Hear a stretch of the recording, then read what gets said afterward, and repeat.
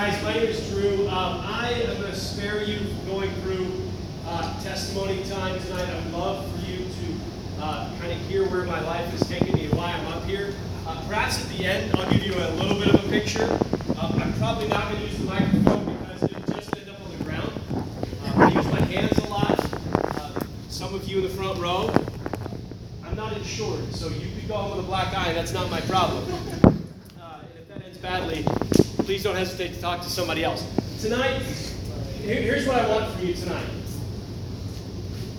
I want you, no matter where you're at on the spectrum of thoughts about God, love for Jesus, learning about Jesus, wherever you are on the spectrum, I'm asking for one thing tonight.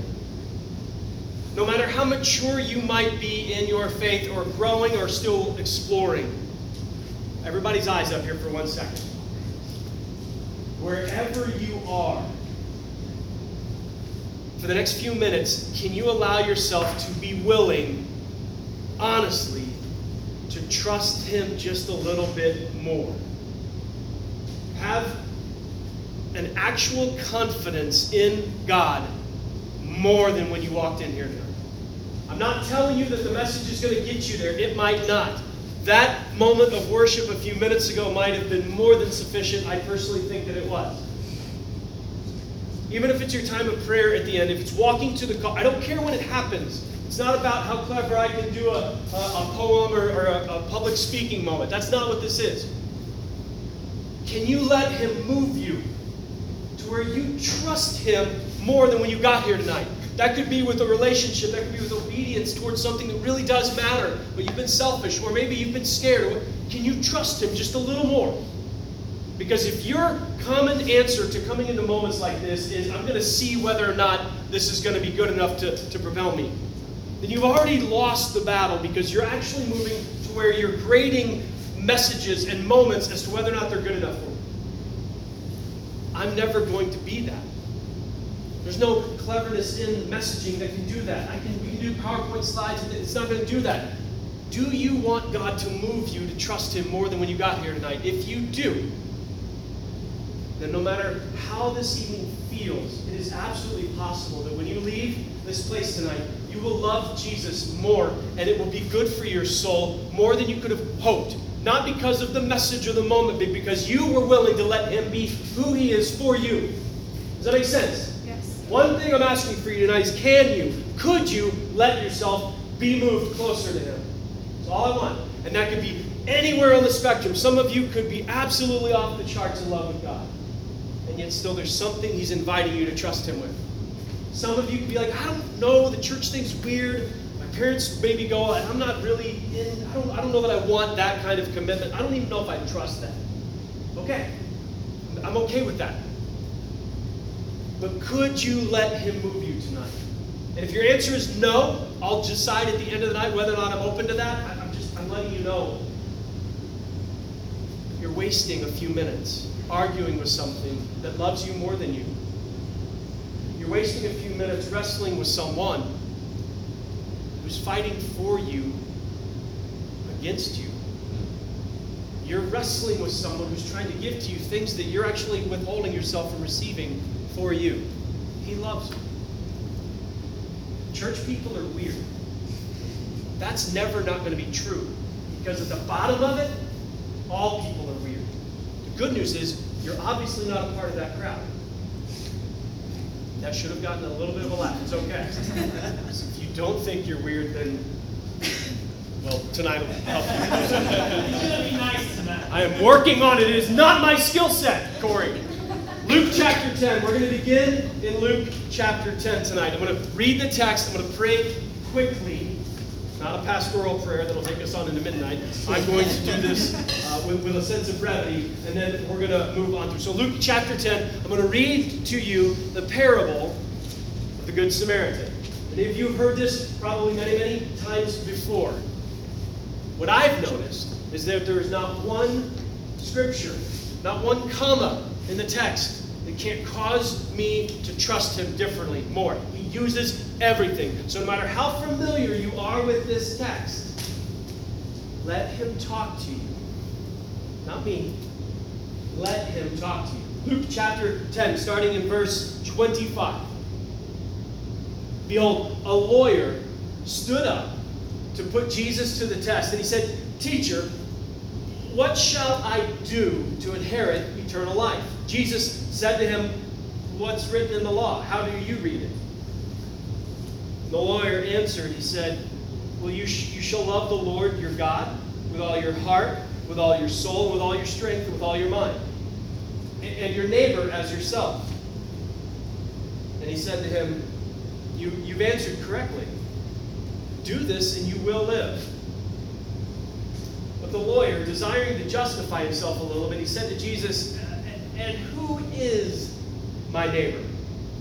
Jesus replied to him, saying, "A man was going down from Jerusalem to Jericho, and he fell among robbers. These robbers stripped him and beat him, and then they ran, leaving him half dead. Now, by chance, a priest was going down that road, and when he saw this man, he passed by on the other side of the road. Likewise, moments later, a Levite, when he came to the place and saw him, also passed by on the other side. But here's the thing, a Samaritan, as he journeyed, came to where he was. And when he saw him, he had compassion. He went to him, bound up his wounds, pouring on oil and wine. Then he set him on his own animal and brought him to an inn to take care of him. The next day, he took out 2 denarii, which is about a couple days' wages, okay? For us, $100, $200, something along those lines, roundabout, okay? Gave him a couple of days' wages and gave them to the innkeeper. And he said, "I need you to take care of this man. And whatever more you spend, I will repay you when I come back." Jesus then looks up and he says, "Which of these 3 people, the priest, the Levite, or the Samaritan, which of these 3 do you think proved to be a neighbor to the man who fell among the robbers?" The lawyer said, "The one who showed him mercy." And Jesus said to him, "You go and do likewise." Let's pray and let's get into the word tonight. Father, over these next few minutes, though I pray they be brief in time, I pray they are long in their work. But for the next few minutes, what you're allowing all of us to discover about ourselves, your Son Jesus, and what our lives can look like. Father, I'm just asking, please, that none of us be remembered by name for anything of consequence, but that anyone who knows us will learn to remember your name because of what we changed tonight. You can do this, Father. Teach each one of us, wherever we are, to look to you, to trust you, to walk after your Son in full confidence of your love for us. Please give us this tonight, Father. We're asking in Jesus' helpful, holy name. Amen. Okay, so quickly, I don't have a lot of time that I want to take from you tonight, so I'm just going to give you kind of a very simple layout of this text, okay? I want to walk you through, I'm not normally this kind of preacher guy, but I think it might be helpful with this text tonight to do a couple of things. I'm going to walk you through the participants of the story. I'm going to give you kind of a quick glimpse at each one of the people in the story. It's actually important for your own heart to kind of get a sense for, am I that guy? Am I this person? Who am I most like? Who was I most like yesterday morning? Who was I most like 6 months ago? Who do I think I need to be most like? Who am I most least likely to become? Just grade yourself among the participants of the story. The second idea I want to walk through is why.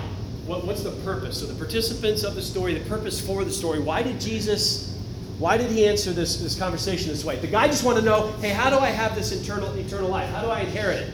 And we end up talking about a foreign guy, a Samaritan, kind of an enemy of the state, if you will. We end up talking about him and some guy that gets beat up in a ditch. I don't know about you, but normally we are really careful about storytelling. Jesus seems to be a little more brazen and crazy in it. And I want to get to the why. So the purpose for the story is really important because you are navigating your whole life between the characters of the story. And you need to know why Jesus wants you to know the outcome. Because it's entirely possible, if not completely likely, that the very thing you're wishing was most changed about you is laying in this text. And my hope is that if it's laying in the text, it'll begin to lay in your heart. And by laying in your heart, you won't wind up being the person who leaves people laying in the ditch. Does that make sense? Finally tonight, so we're walking through the participants of the story, the purpose of the story. The last one's my favorite, and it's the potential of the story. It's you. The participants are important. The purpose is important. The potential is off the charts. So I want to walk you through very quickly the participants of the story. How many of you guys know the distinction between the priest in the story and the Levite in the story? You'd be surprised, but it actually kind of matters just a little bit. Not a lot of it, but a little bit. Here's a quick rendition. Jesus names 3 people. He names a Samaritan, he names a Levite, and he names a priest. Here's the thing you want to know about this. The priest had a really important job to do, and he was kind of an in-charge guy, okay? So imagine on a Sunday morning, some local big shot church pastor is driving to their job, and they've got to preach, and they've got to welcome people in, and they've got to get their microphone on, and all those things, right? They've got duties to fulfill that if they weren't there, people would freak out, okay? Priest. Levite, super important guy. He's not quite as important as the priest, but still has this obligatory, I've got to get their job life. All right?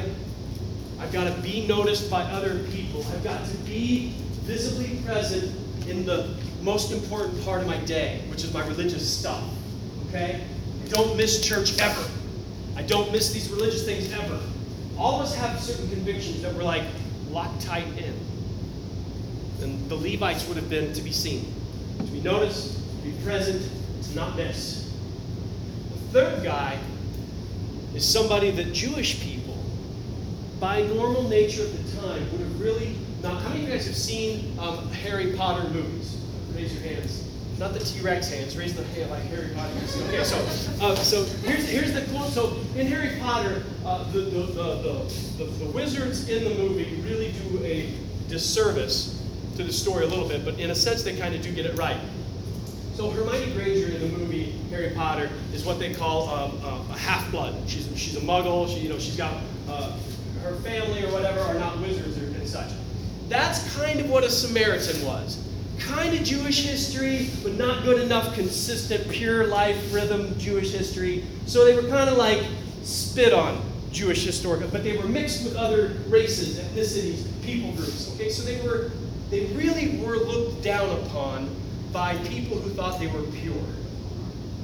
When I was in school, no doubt when you probably knew people who had that kind of behavior. They thought an awful lot of themselves, and by doing so, they thought a lot less of you. I grew up on a farm, a very rural area. I remember not having a lot of money. I definitely wore clothes that people would have looked at, and I know I got made fun of a lot. I'm just telling you, being someone in society that is not celebrated much makes you really feel lonely in this world. It makes being alive harder to enjoy. You know that moment, right? Where you look around and people aren't really accepting you and taking you in as being wonderful, loving, and joyful. They judge you and kind of compartmentalize you a little bit. I want you to think of the Samaritan as a consistent outcast that's just not allowed to belong. Now, the story takes place on this road to Jericho, and I want to, before I get into the details of that story, I need to ask you a question. Everybody look up at me for a second. In your life, think about your job for right now. Just think about your job. What do you do? It could be school full-time. It could be you've got a job and school. It could be just a job. Whatever it is, what do you fill your time with? Can I ask you an honest question? Are you doing it?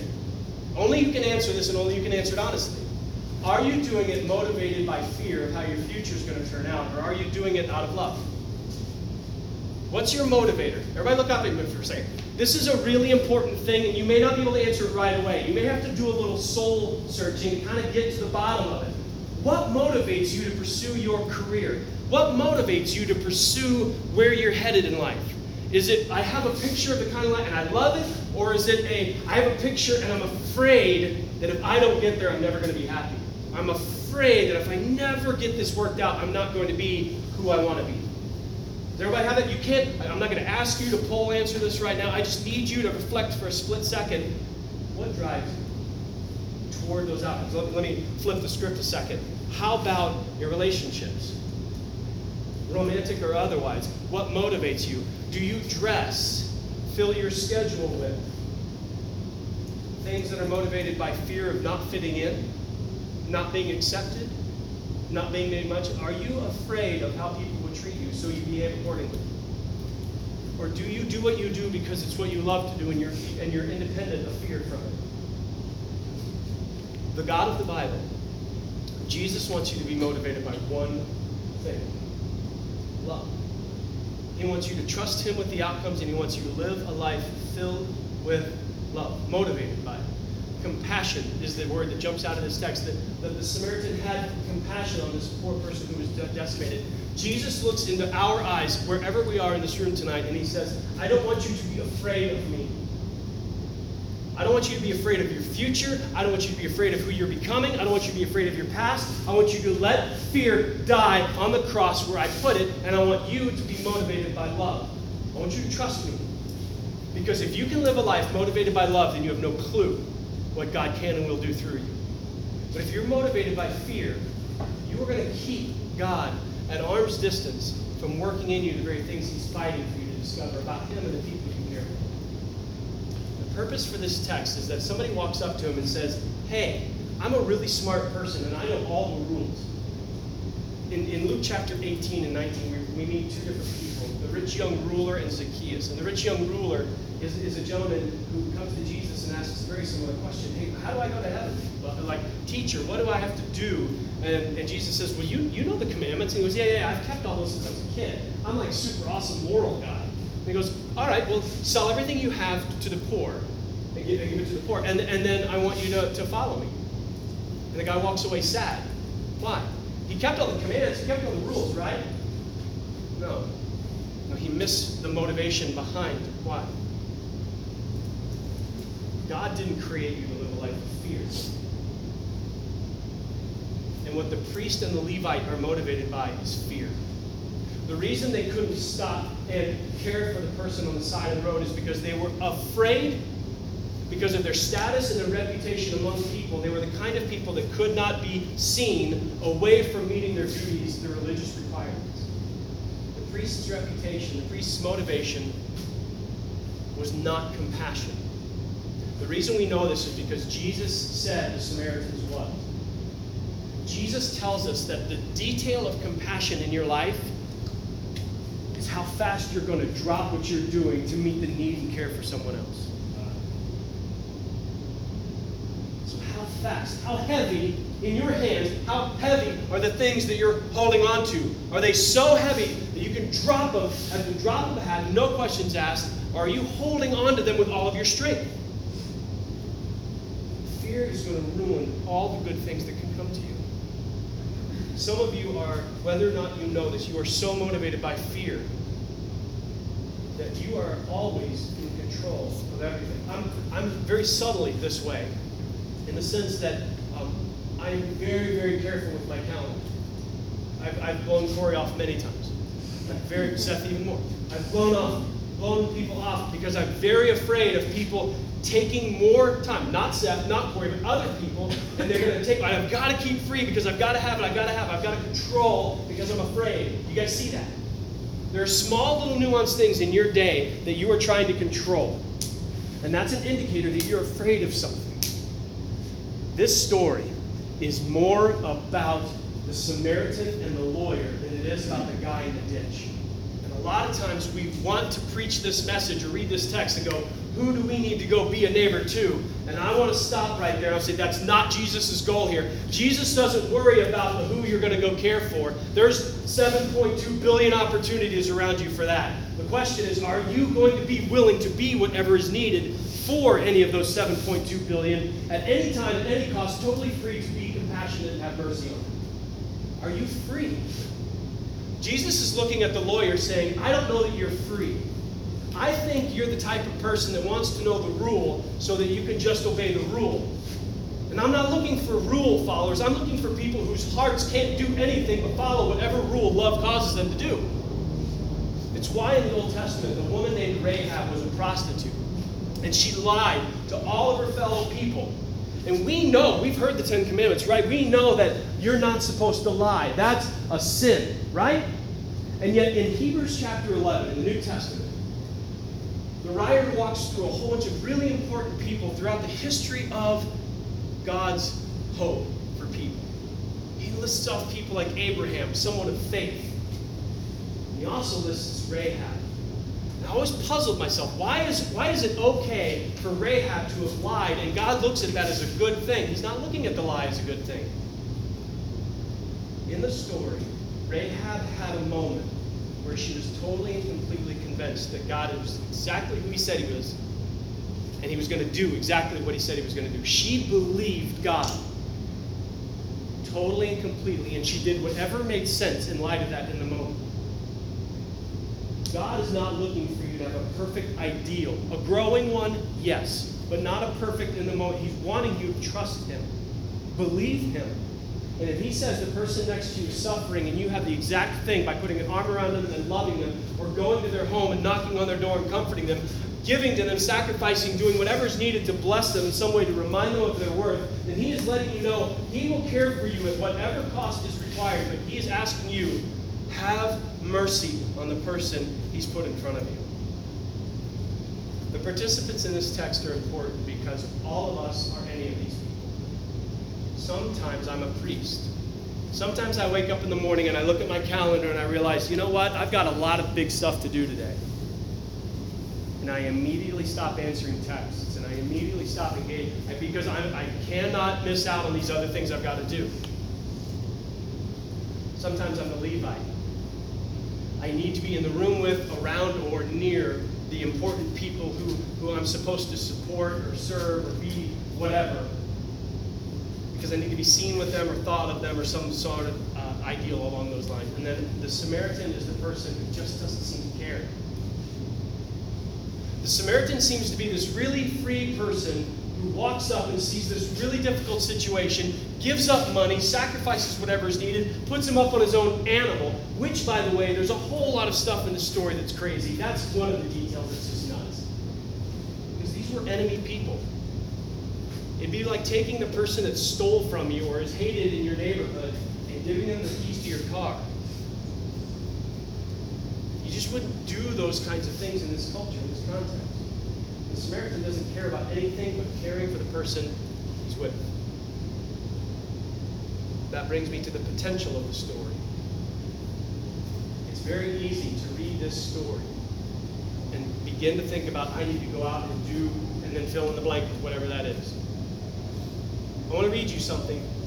51 years and 8 days ago today, Dr. Martin Luther King Jr. was experiencing his last day on earth. And the next day he would be killed. April 3rd, 1968. He gave a speech that night. I want to read to you a short little excerpt of that speech. It's very brief. It's only 30 seconds or so. I want to read to you because the last question that you're going to hear Dr. Martin Luther King mentioned in this little speech he gave is the very thing God might be trying to move you from tonight. So I could have your attention. I want to read this text to you. In his speech, I've been to the mountaintop. The day before his death, Martin Luther King described the road to Jericho, where this man fell among robbers, like this. As soon as we got on that road, I said to my wife, I can see why Jesus used this as the setting for his parable. It's a winding, meandering road. In the days of Jesus, it became known as the Bloody Pass. And you know, it's possible that the priest and the Levite looked over that man on the ground and wondered if the robbers were still around. Or it's possible that they felt that the man on the ground was even faking, and he was acting like he had been robbed in order to hurt or seize them, lure them over there for quick and easy seizure. So the first question that the priest asked, the first question that the Levite asked was probably, you know what? If I stop to help this man, what's going to happen to me?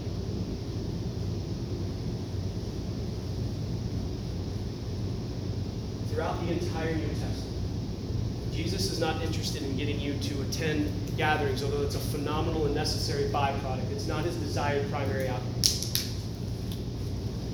Jesus wants one thing. When it says love the Lord your God and love your neighbor as yourself, when those two things are brought to bear, do you know what's interesting about it? He's not even remotely concerned about how well you're going to love yourself.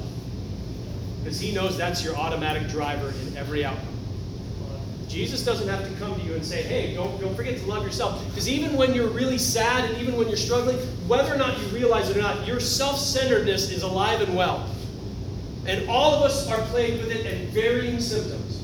But all of us struggle deeply to trust God that if I sacrifice myself, give to these people, do for these people, care for them in any way, that you're still going to come through for me. Because what we're doing is we're still asking the question, hey God, what about me?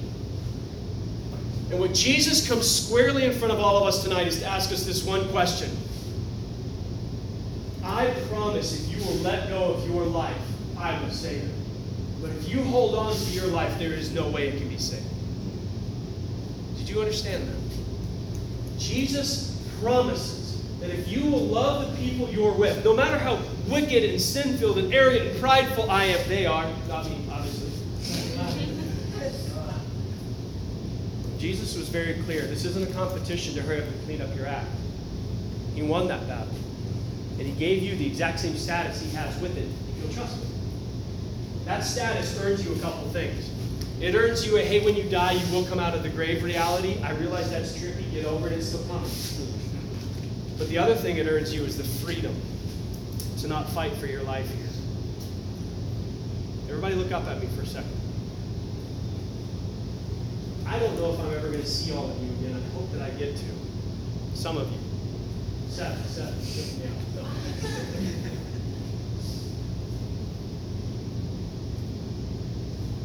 There's nothing that I can do tonight to compel you with this. So I'm just going to ask you. Can you trust Jesus Christ? Jesus of Nazareth, the God of the Bible. Can you trust him? Look throughout the entire New Testament text. Can read anything, ask questions, go to people, find out answers. But look, can you trust him enough to stop worrying about your life? Your jobs might change. You might need to leave cities. You might have to give up things. You might become diagnosed with things. Can you trust him enough to know that he will never leave you or forsake you, and that for billions and billions and billions of years, you're going to be fine. You're going to be more than fine. Ecclesiastes chapter 3, verse 11. It's a text in the Old Testament. It brings to light this simple idea that somehow God has placed eternity deep within us. It's this inside of us kind of thing. Okay? A lot of people go down pretty deep rabbit trails on how to interpret that, but I'm going to go simple tonight. I think you know dying is not the best outcome you should be running for. I think you know that death seems abnormal to how, like when I see right now, this time of year, what the color green does to my emotions. When I see, how many of you guys have ever washed your face with cold water in the morning? 4 of you, the rest of you are dirty. No, I'm just joking. Have you ever noticed, like, when you splash water on your face, that fast, super fast feeling that just like, just kind of wakens you up? Yes? Am I the only one? Yes. Isn't that weird? Isn't that kind of amazing? How many of you guys have ever jumped into a pool and you misjudged the temperature? Yeah. And your whole body goes through that, and wait. And then what happens about 6 seconds later? God, by his grace and mercy alone, lets you survive that, right? When the first millisecond you're in the water, you're like, I'm dead. I'm going to shoot this. This is too cold, right? All I know is that there's certain experiences in this life. This creation is amazing. When she sang earlier about all creations, man, have you ever been alone on a sunrise? Some of you drive in a car and you stop and you get out the Instagram. Why? Because that's got to get captured. Never mind the resolution. And then you're like, I got to buy a new phone. The resolution's not even close to good enough. And then, oh no, and then you got to get another job. Sunrises paralyze us. Why? Because there's something eternal about the reality of what this place looks like. It doesn't make sense that we should only get to enjoy it for a moment and then lose it. It seems like we're created to have complete fulfillment in this. Do you agree?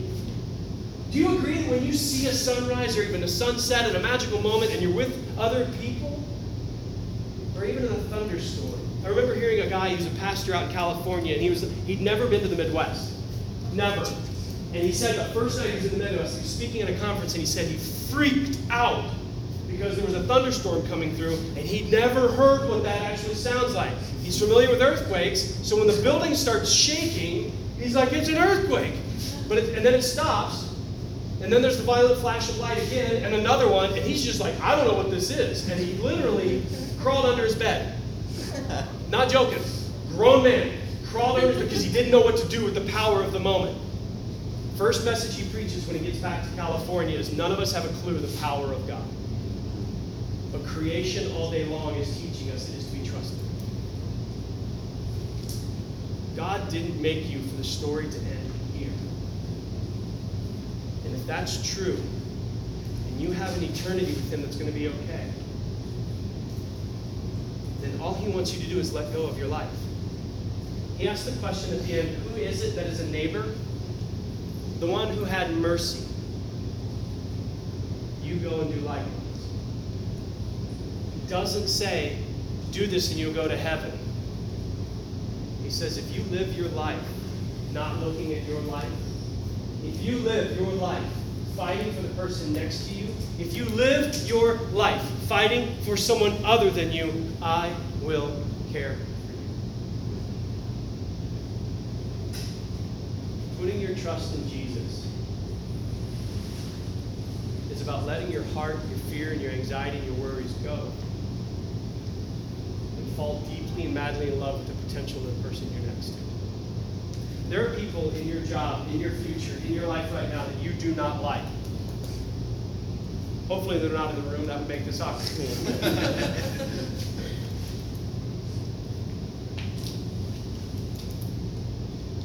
On the night that Jesus was betrayed, he met with his disciples in the upper room, the city of Jerusalem. And he met with them. But early on in the evening, he did something very interesting. Jesus took a moment to get down on his knees with a basin and a towel filled with water in the basin. He washed his disciples' feet. And in the time, just so you know, that's a very much needed reality because in sandals and in warm environments, lots of donkeys and camels and such, and no automotion, really the simple reality is they had a lot of crap on their feet. Remember that sunset picture that I just had you think of a second ago? Remember that? The very being that created that for you, that moment, that very being, God, thought it was totally okay and even necessary, as an example, to get down in front of people whose feet and in between their toes was crusted and clung together with the very thing that none of us could stand to smell in this moment now. Picture this, the Creator that gave you that image, that moment you captured that sunset, that sunrise, that arrested your attention, perhaps even for the whole day. That Creator knelt down in front of hillbilly people that still didn't wholly trust Him and washed their feet. Why did He do that? It wasn't to fix the smell in the room, although that's a helpful byproduct. What Jesus taught us in the moment, can I have everybody's eyes one last time?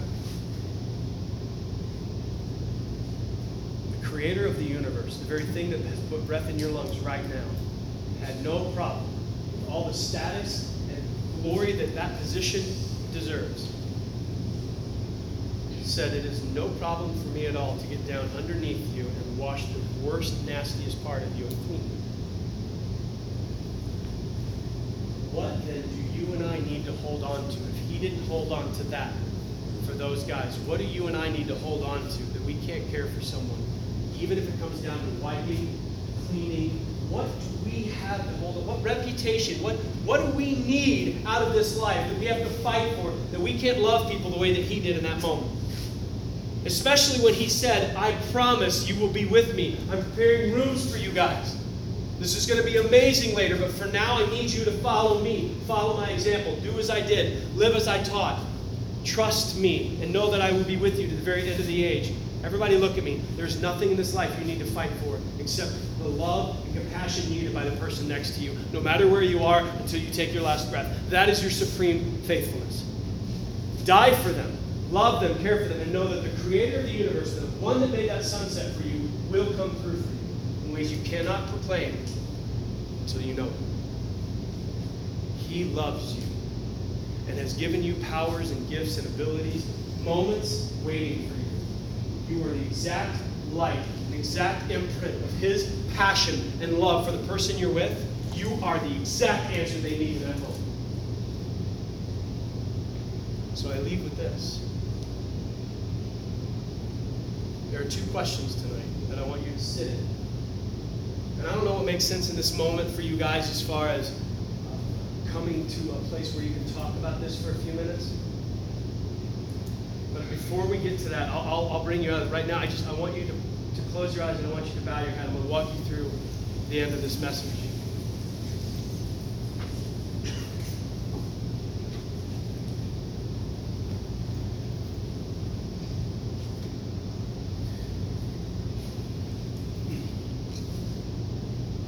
Some of you want to learn the Bible more so that you can defend it better.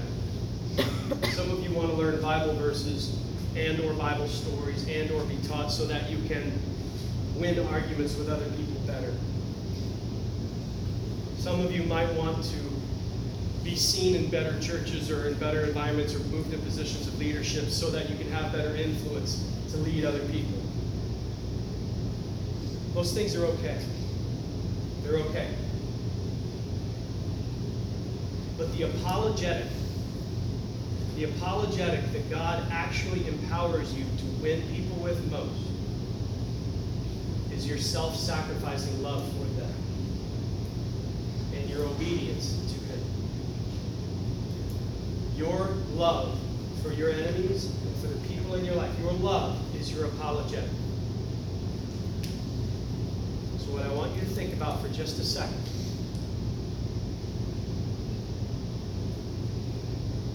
Who do you know in the coming days, weeks, you need to go be a neighbor to? Who is it? Who is the person you need to go be a neighbor to? There are two questions that are going to be up on the screen here in a minute. The first question is very, very important. That first question, Corey, how do I bring that question up? Try to keep your heads down for just another second.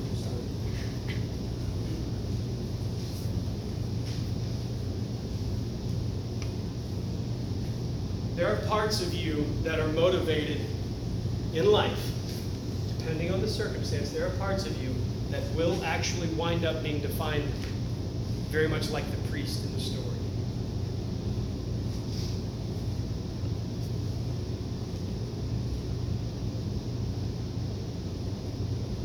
Right now, I just want you to ask God to forgive you for those moments. Just very quickly. Ask Him to forgive them.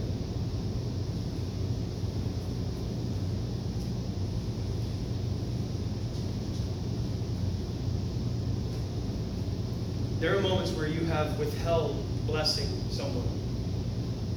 You've withheld giving to them, withheld doing something kind for them because in your assessment they were unworthy in some way. Maybe it's something they did to you, something they did to someone else. Maybe it was just their attitude, but in the moment you withheld caring for them in a clear moment of need of some sort because you felt compelled to hold them accountable for their past action.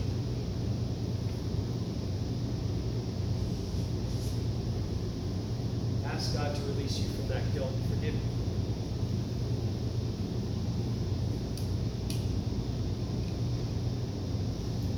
It could be your parents, it could be friends, it could be an ex-boyfriend or girlfriend or someone you're even with now. It could be your coworker, employee, or employer. It could be any professor at school, classmate, doesn't matter.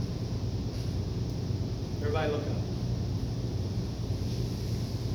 We'll let you guys gather in groups, but I want to guide this a little bit. I want to leave it open. If you guys want to stop in your group and ask a question out loud, I want you to do it. It might feel a little bit weird, but I want you guys to gather in circles as best you can, or even just in rows. Corey, what do you recommend is best to just put your chairs together? These are your questions. If everyone doesn't know each other, quickly introduce each other. Then the second question is, I need you to answer this for yourself, and I hope that you can answer with someone else's. What has to change? Not could. What do you know is in the way of you having mercy on anybody. Some of you have been mistreated really badly in your life. You've been made fun of. You've been rejected in various capacities, and you're still hurt. I promise you, it is very hard to get over those things, but it is absolutely possible. Love, perfect love, will cast out your fears. What has to change in you in order for you to be the Samaritan in that story? Only you know what it is. Maybe you're still angry at some people. Maybe you're convinced you don't have the resources. Maybe you're just scared of people in general. Maybe you just don't know what to believe. Maybe you're not sure. Wherever it is, what has to change? I'm not asking you to make the change tonight. I just need you to see it. I just need you to see what's in your way. Because then you, along with your friends, can begin to fight in prayer and friendship to eliminate those things out of your life with love. What has to change? And the last question is, what are you going to let remind you? Who are you going to let remind you of this starting tonight? There are people in your life who have a cell phone. It's true. I'm not even making that up. There are people in your life who have a cell phone. What if you used it tonight to set a calendar reminder and a text message to them saying, in 24 hours, I need you to ask me this question. I'll explain why tomorrow. But in 24 hours, you promise me you're going to set a reminder on your phone. Because I just sent you one. It's in your email. You better open it. I want you to text me and remind me of this question tomorrow. You're going to let yourself allow yourself to be grown. So gather in your groups. Work through these 3 questions. I'm going to be up here. If you want to stop and raise your hand and be like, hey, I have a problem with what you said tonight, then I'm going to defer to Corey. But if you want to flatter me or shower me with encouragement, then I'll receive it. Let's go. I want to leave it open for you to have some questions if you want to have that time. Okay?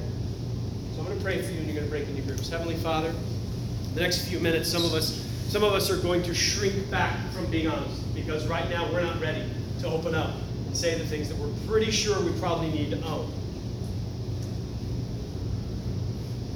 But Father, by your power, what if tonight we just said no to our fear? And we let someone, even a stranger, know what we're battling.